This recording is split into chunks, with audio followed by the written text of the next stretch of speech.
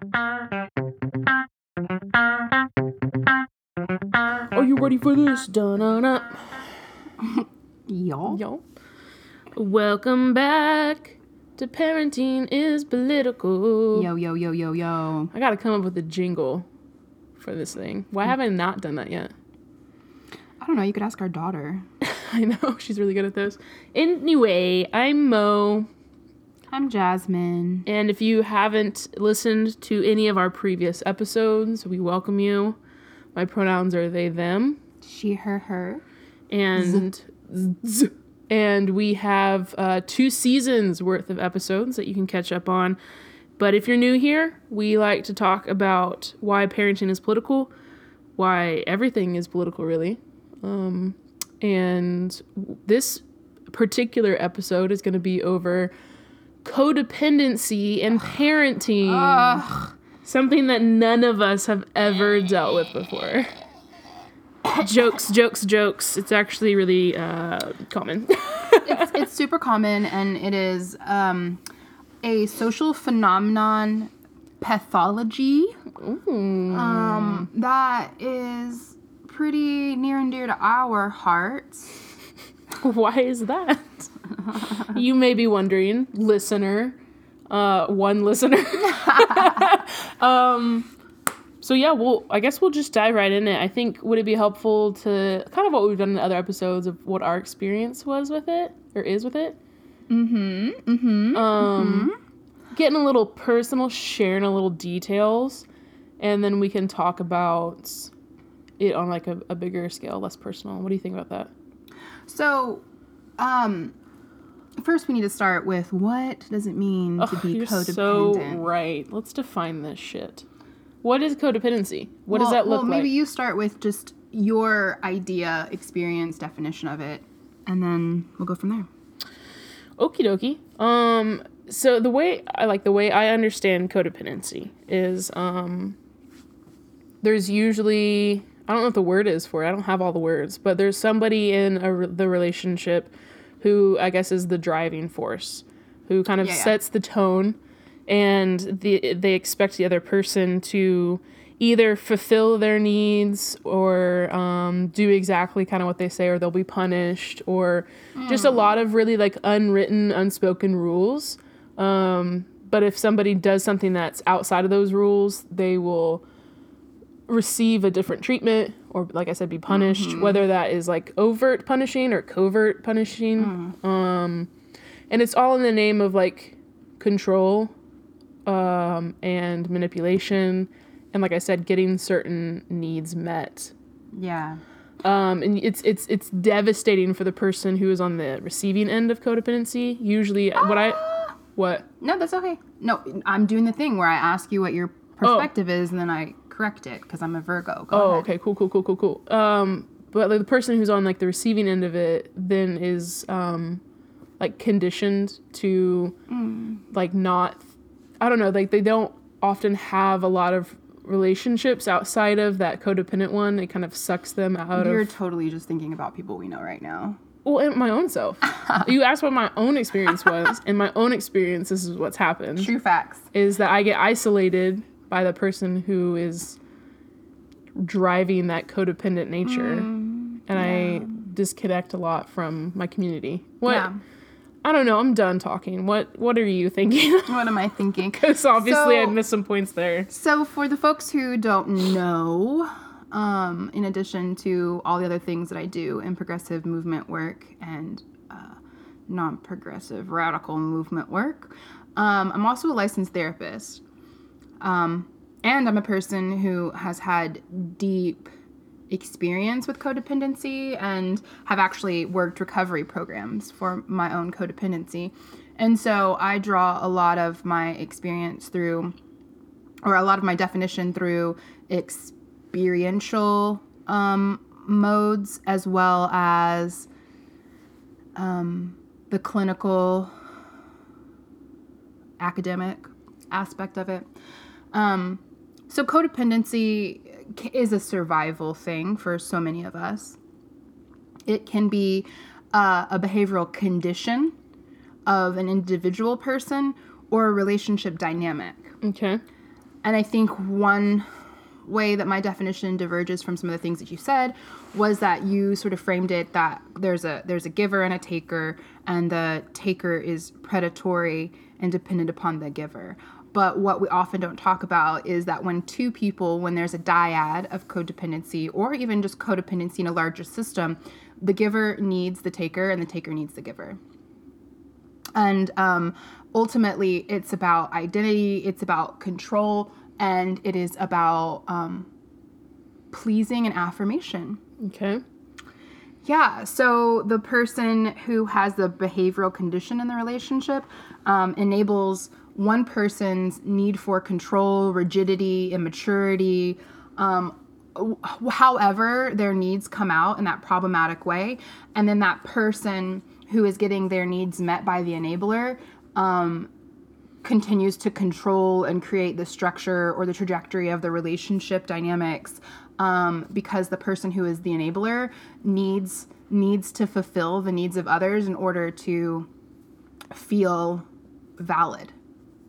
So, but both things, both parts of the dyadic relationship come from a place of poorly formed self-identity and external locus of control, meaning that you need people external to you to control how you see yourself in the world and to validate how you see yourself in the world. And so that comes out in codependent performance of like always thinking about others and never taking care of your needs, and then creating resentment, and then feeling that, you know, the ultimate belief that you have that you're not good enough is now even more true because people aren't giving you the due props for sacrificing yourself, or being in a marriage or a partnership or a romantic relationship where you are constantly sacrificing all of your needs and desires, or even just prioritizing the comfort of the other person because choices that you make or needs that you have make them uncomfortable because they, again, don't have an internal locus of control of self-soothing. And so they would rather control the environment or your choices rather than come from their own place of well-being. Oftentimes, codependent behavior is developed in environments at young ages whenever our primary caregivers are really chaotic and we don't have healthy attachment. And that could be because of mental illness, that could be because of addiction issues, that could be because of domestic violence. It also is something that develops because of oppression, a systemic oppression. It behooves us to take care of other people, to create, harmony and homeostasis. And so, you know, we ultimately use it as a coping mechanism. We use this behavior dynamic as a coping mechanism to enact some kind of sense of control over our lives. And then when we become older and our relationships become more complex, it no longer serves us. Yeah. Was that helpful? Yeah, it was really helpful. Super, super de-duper helpful. So this particular episode is talking about codependency and parenting. So you were talking about a lot of those behaviors and mindsets and coping mechanisms to survive often start early on in life.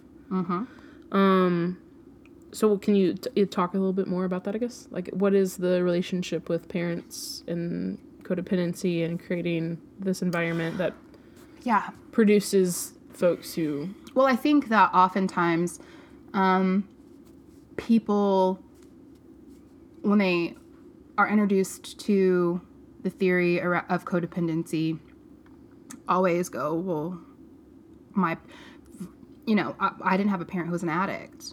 I didn't. It's super linked to addiction stuff? Right. Yeah. Right. And it's saturated in the 12-step program. And so people go, well, what about those of us who didn't have a parent who was mentally ill or have an addiction? How did I become a codependent person? Doesn't make sense.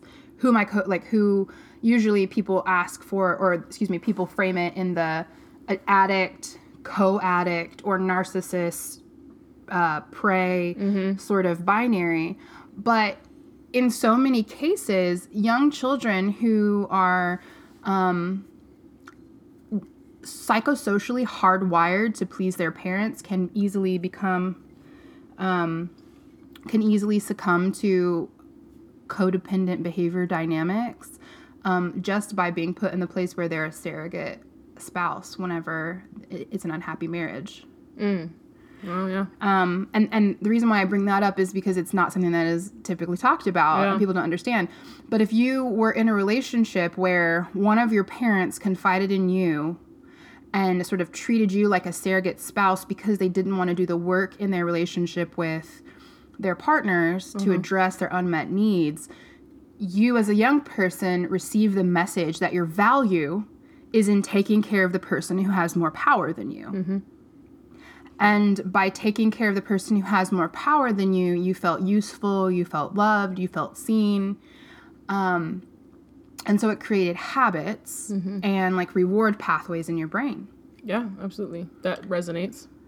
Yeah. That sounds familiar. So it's really important to debunk the idea that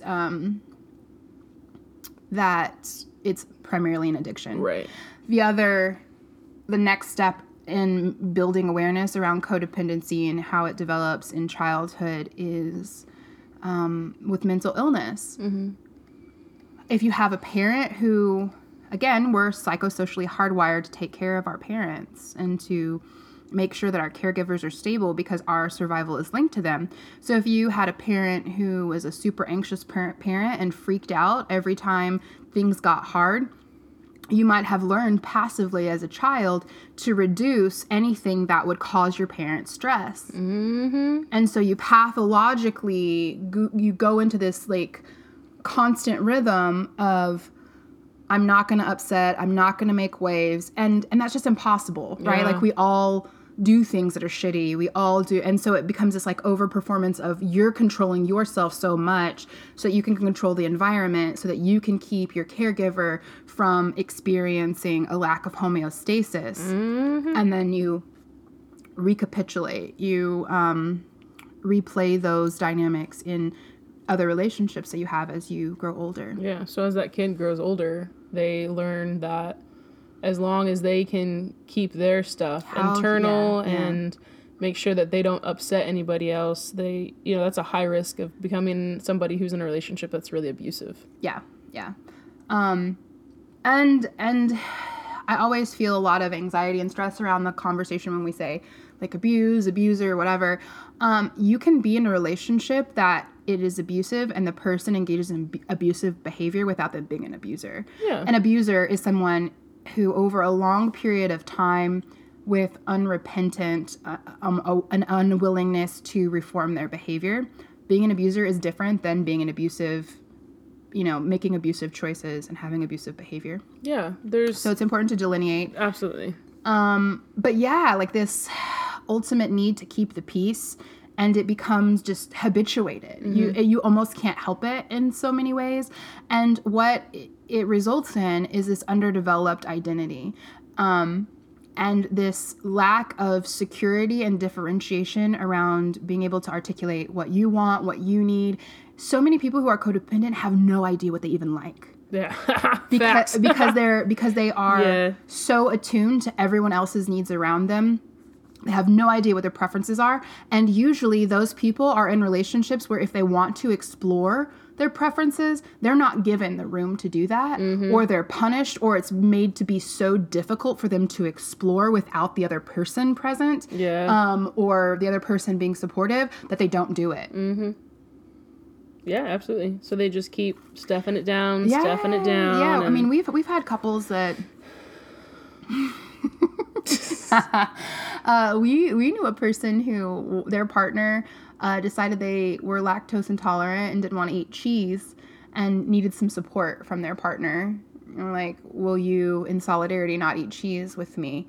The person agreed, and then the person who hadn't made the primary choice to not eat cheese had a little bit of cheese one day, and it was like a meltdown. Yeah, it was a whole thing. So that's a way more intense and violent example. But it's little stuff like that, all the way to big stuff of like, you can't have friends unless they're my friends too. Or you can't take that job because X, Y, and Z. Like, I'll throw a fit about it, even though it's something that's like really great for your life. Yeah, and the other thing is that, like, whenever you're in a codependent, enmeshed relationship, you can't have genuine conversations about what's harming you. And we all harm each other in relationships. Yeah, because then it becomes about the person's feelings about how you said that they were harmful. Mm-hmm. And it all circles back to how that made them feel that you told them that, instead of actually being able to address, like, the harm that happened. Yeah. It's, like, almost impossible to have that conversation. So I guess the useful, like, what are the takeaways? What are the things that you suggest for people who are parenting and trying to figure out maybe some of their own codependency? Or let's start with, what about the folks who are listening who are suspicious they might be codependent, or they might be in a codependent relationship? You're asking me? Totally. Oh, shit.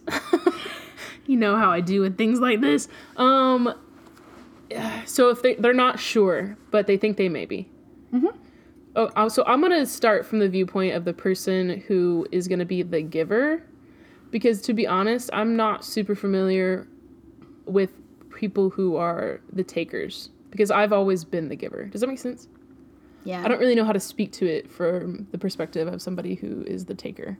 So from the giver's standpoint, if you think that maybe you're in a codependent relationship with somebody, I think kind of doing some of the things that you had just said about trying to figure out what you actually like and what you don't like. So I'll get personal with it. I'll kind of take my own journey and talk about how I realized that I was in codependent relationships. One thing in particular, I was in a really, really awful codependent relationship at the beginning of my college years, to the point where if I tried to go and hang out with friends that I enjoyed, my girlfriend would throw a fit and would be like, well, you're leaving me alone and you can't do that. And then I would do it anyway, and then it would just be constant texting. Who are you with? When are you going to get back? What are you doing? To the point where I couldn't be present doing the thing that I wanted to do because she was blowing up my phone constantly. Yeah. And so even though she, like, quote unquote, allowed me to go hang out with my friends, I wasn't actually hanging out with my friends because I was attending to her emotional needs constantly. So that's just like one example. I mean, and that's a pretty aggressive and direct example. And I think it's important to underscore that the majority of codependent behavior is pretty insidious. It's not as obvious as that. Okay. And it's like the frog in the pot analogy of where, like, if you slowly turn up the heat, by the time it's boiling, the frog doesn't know. Yeah, totally. That makes so much sense.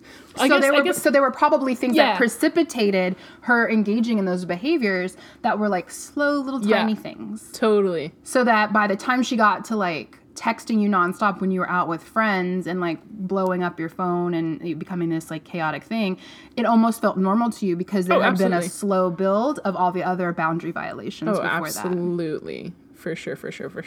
But I don't know how to, like, say, how do you figure out if you're in a codependent relationship or not? I think, the way that I started to unlearn my codependency was figuring out the things that I liked and I didn't like, and then being able to, like, assert that. And if the person I'm with is supportive of those things, then it's not a threat to them and their control over me. That's how I know that it's probably not a codependent relationship. But in other relationships, when I did try to do that, and it was, suspiciously every time I wanted to go do this thing on my own, they had already booked something for me to do. And I had to go with them. Or, like, every time I wanted to decide that evening, this is where we're going to eat, it was, like, even small things like that, it was like, no, like, I don't know, like, just, like, super highly controlling, I guess, is how I started realizing these things, that I was in those codependent relationships. But some people enjoy that level of control. And so it's hard for them to see that it creates really violent dynamics. Because it's all about consent, and that's so important here. You might be into relationships like that. As a BDSM practitioner, I understand sub folks, like, and some of my subs want to be told where to eat and what to do, and that's, like, a whole thing. But it's about consent. It's about who actually has the power to say no.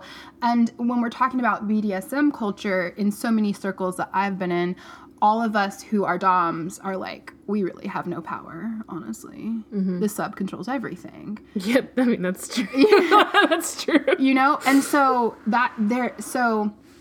it's not the same thing in codependency. It's like, if the homeostasis and the equilibrium of your life is dependent upon the comfort and well-being of the person who has the most power in the relationship, that's a problem. Yeah. Yeah.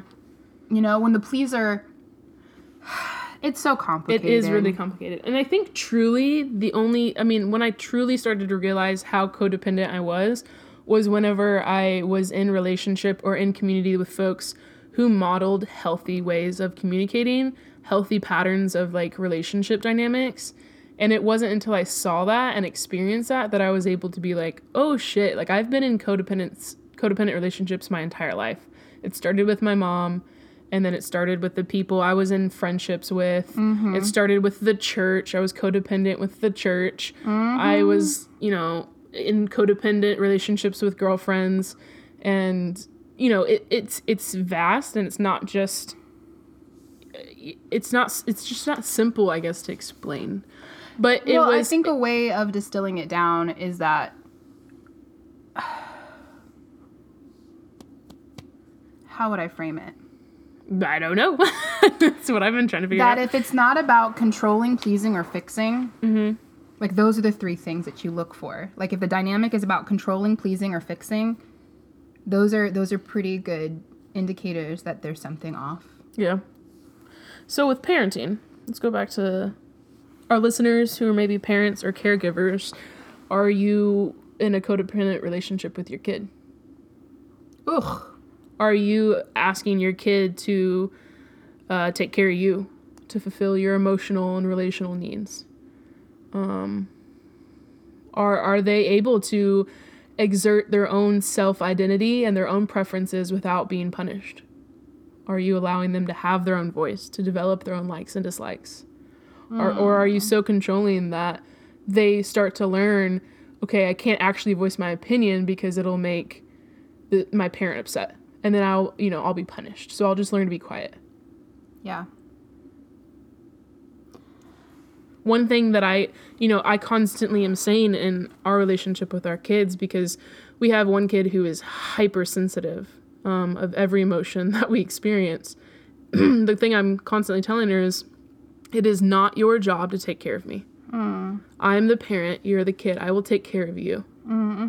And if that's the only thing that I can instill in my kid over and over and over again until she is able to understand that, then like, that's what I'm committed to. You know what I mean? Like, anytime that I'm feeling overwhelmed or anxious or scared, and she picks up on that, I can tell the things that she starts to do to try to take care of me. And I say, I don't need you to take care of me. I'll take care of myself, and I'll take care of you.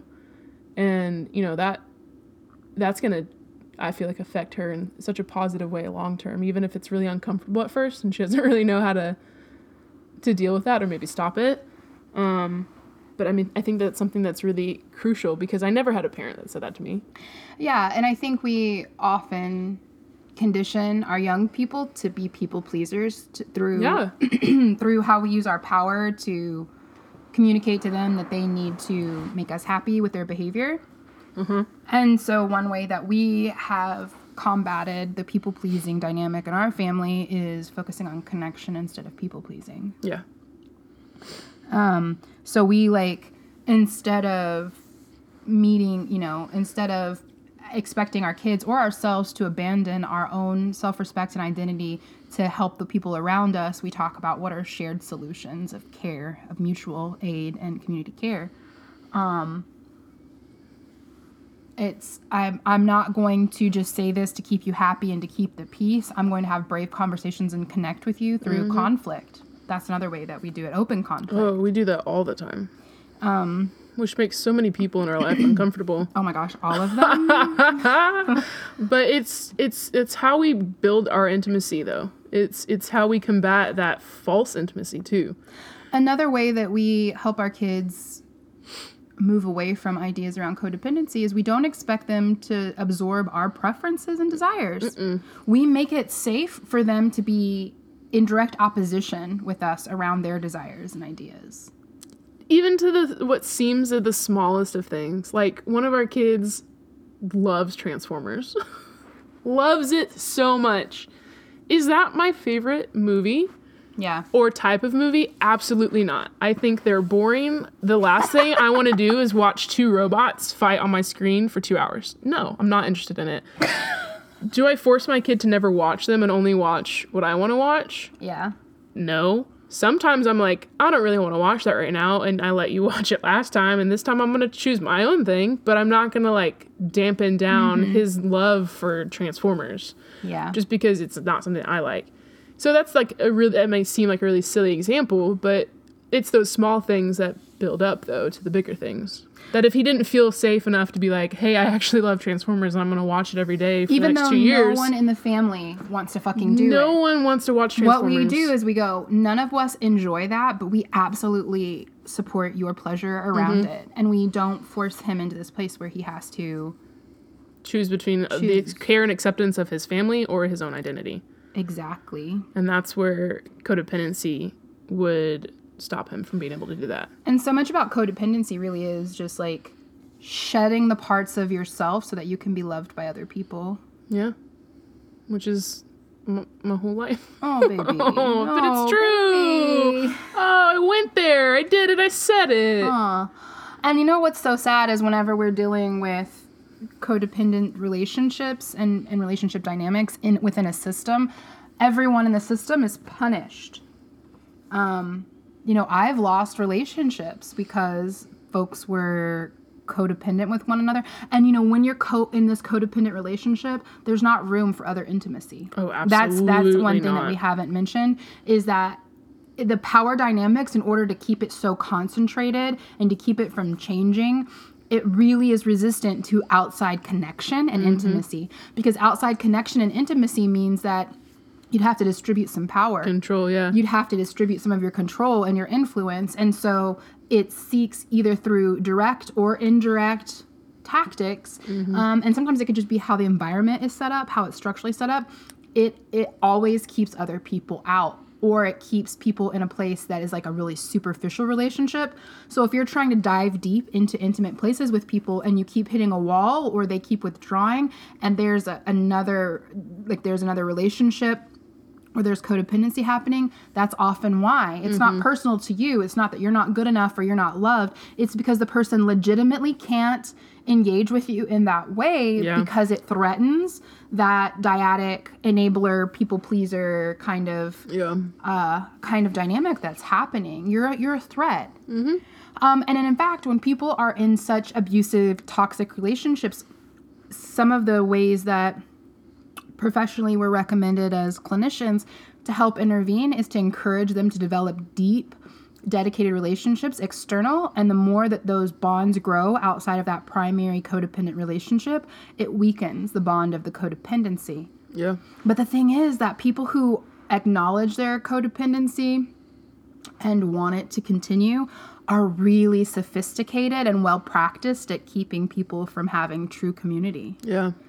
And so isolation is a really big key. Yeah. And the most tragic thing that I've seen as a clinician is when the person who is the people pleaser role in the codependent relationship begins to blame themselves. Oh, yeah. Yeah. Like when they're at the point where they've been convinced that they're the reason why they don't have other close relationships, it's turned into a narcissist abuse cycle. And it's really hard to break away from those. Absolutely. Totally. I mean, this episode has been all over the place, but it's been a fantastic conversation. And I hope people hang in there with us around it. And I think, with a lot of our episodes, this truly is scratching the surface. It's a jumping off point into a deeper conversation around it. And we don't have all the answers. We're not going to have this neat, nice package of this is what it is and this is how you recognize it and this is how you combat it. Because, that's not real life. Like you said in previous episodes, there's no script. There's no manual. It doesn't work. It's not linear. It's not binary. Like, there's so many different factors that are involved, and it would be disingenuous to present to y'all something that is something like that. There's no, I don't know, map for this in a lot of ways. And so, if you do have questions after listening to this episode, if you're confused on something, if you want to talk deeper about it, feel free to DM us on Instagram or Twitter or Facebook. You can also email us at contact@parentingispolitical.org.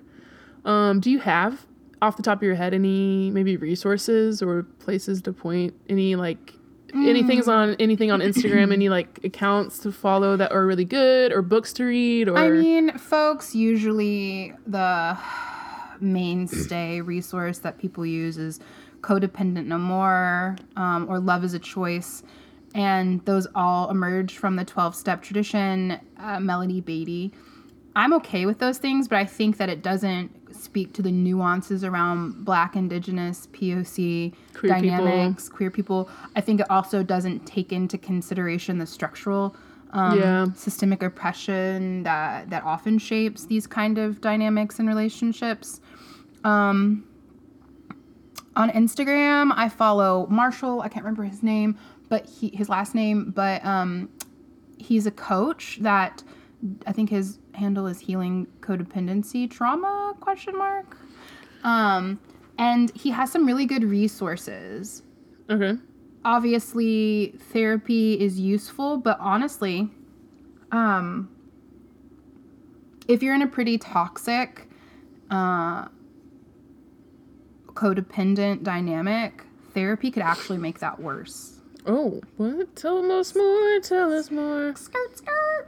Because therapists, particularly marriage and family therapists, are attuned to developing deeper intimacy and connection, moving toward one another, communication standards.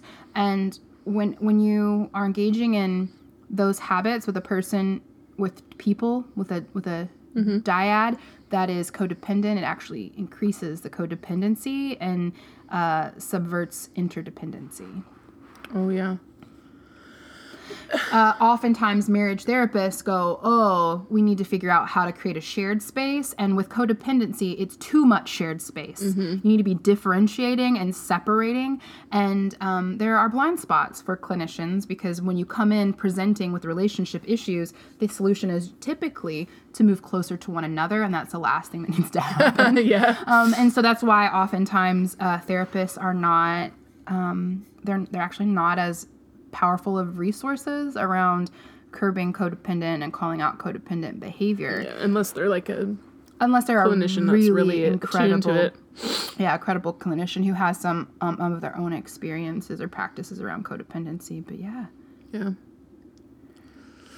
Because the first line of intervention for a lot of marriage and family therapists, do you have a shared hobby? Yeah, we literally have to share everything because we're fucking codependent. Or like, we don't share everything because my codependent partner allows me a couple of things, which is never how any person who's codependent would frame it. No. They'd be like, so-and-so, Mo encourages me to go on a bike ride every third Tuesday. Well, why the fuck is that the only time you feel like you can go on a bike ride? Yeah, for sure. Whatever. Yeah. So anyway, I hope this was helpful. I am sure that we're being way too hard on ourselves and thinking that it wasn't. So I think we're going to end it here unless you have anything else you'd like to say. Oh, I looked it up. Healing Codependency and Trauma on Instagram. Okay. Is Marshall's site. Healing Codependency and Trauma. Yeah. Okay, cool. Okay, cool. I'll put those in the show notes for people. Yeah, and we'll share it on the Instagrams. On the Instagram. Okay, cool. So, that's it. And that's all they wrote. That's going to be it. That's that on that. So until next time, bye.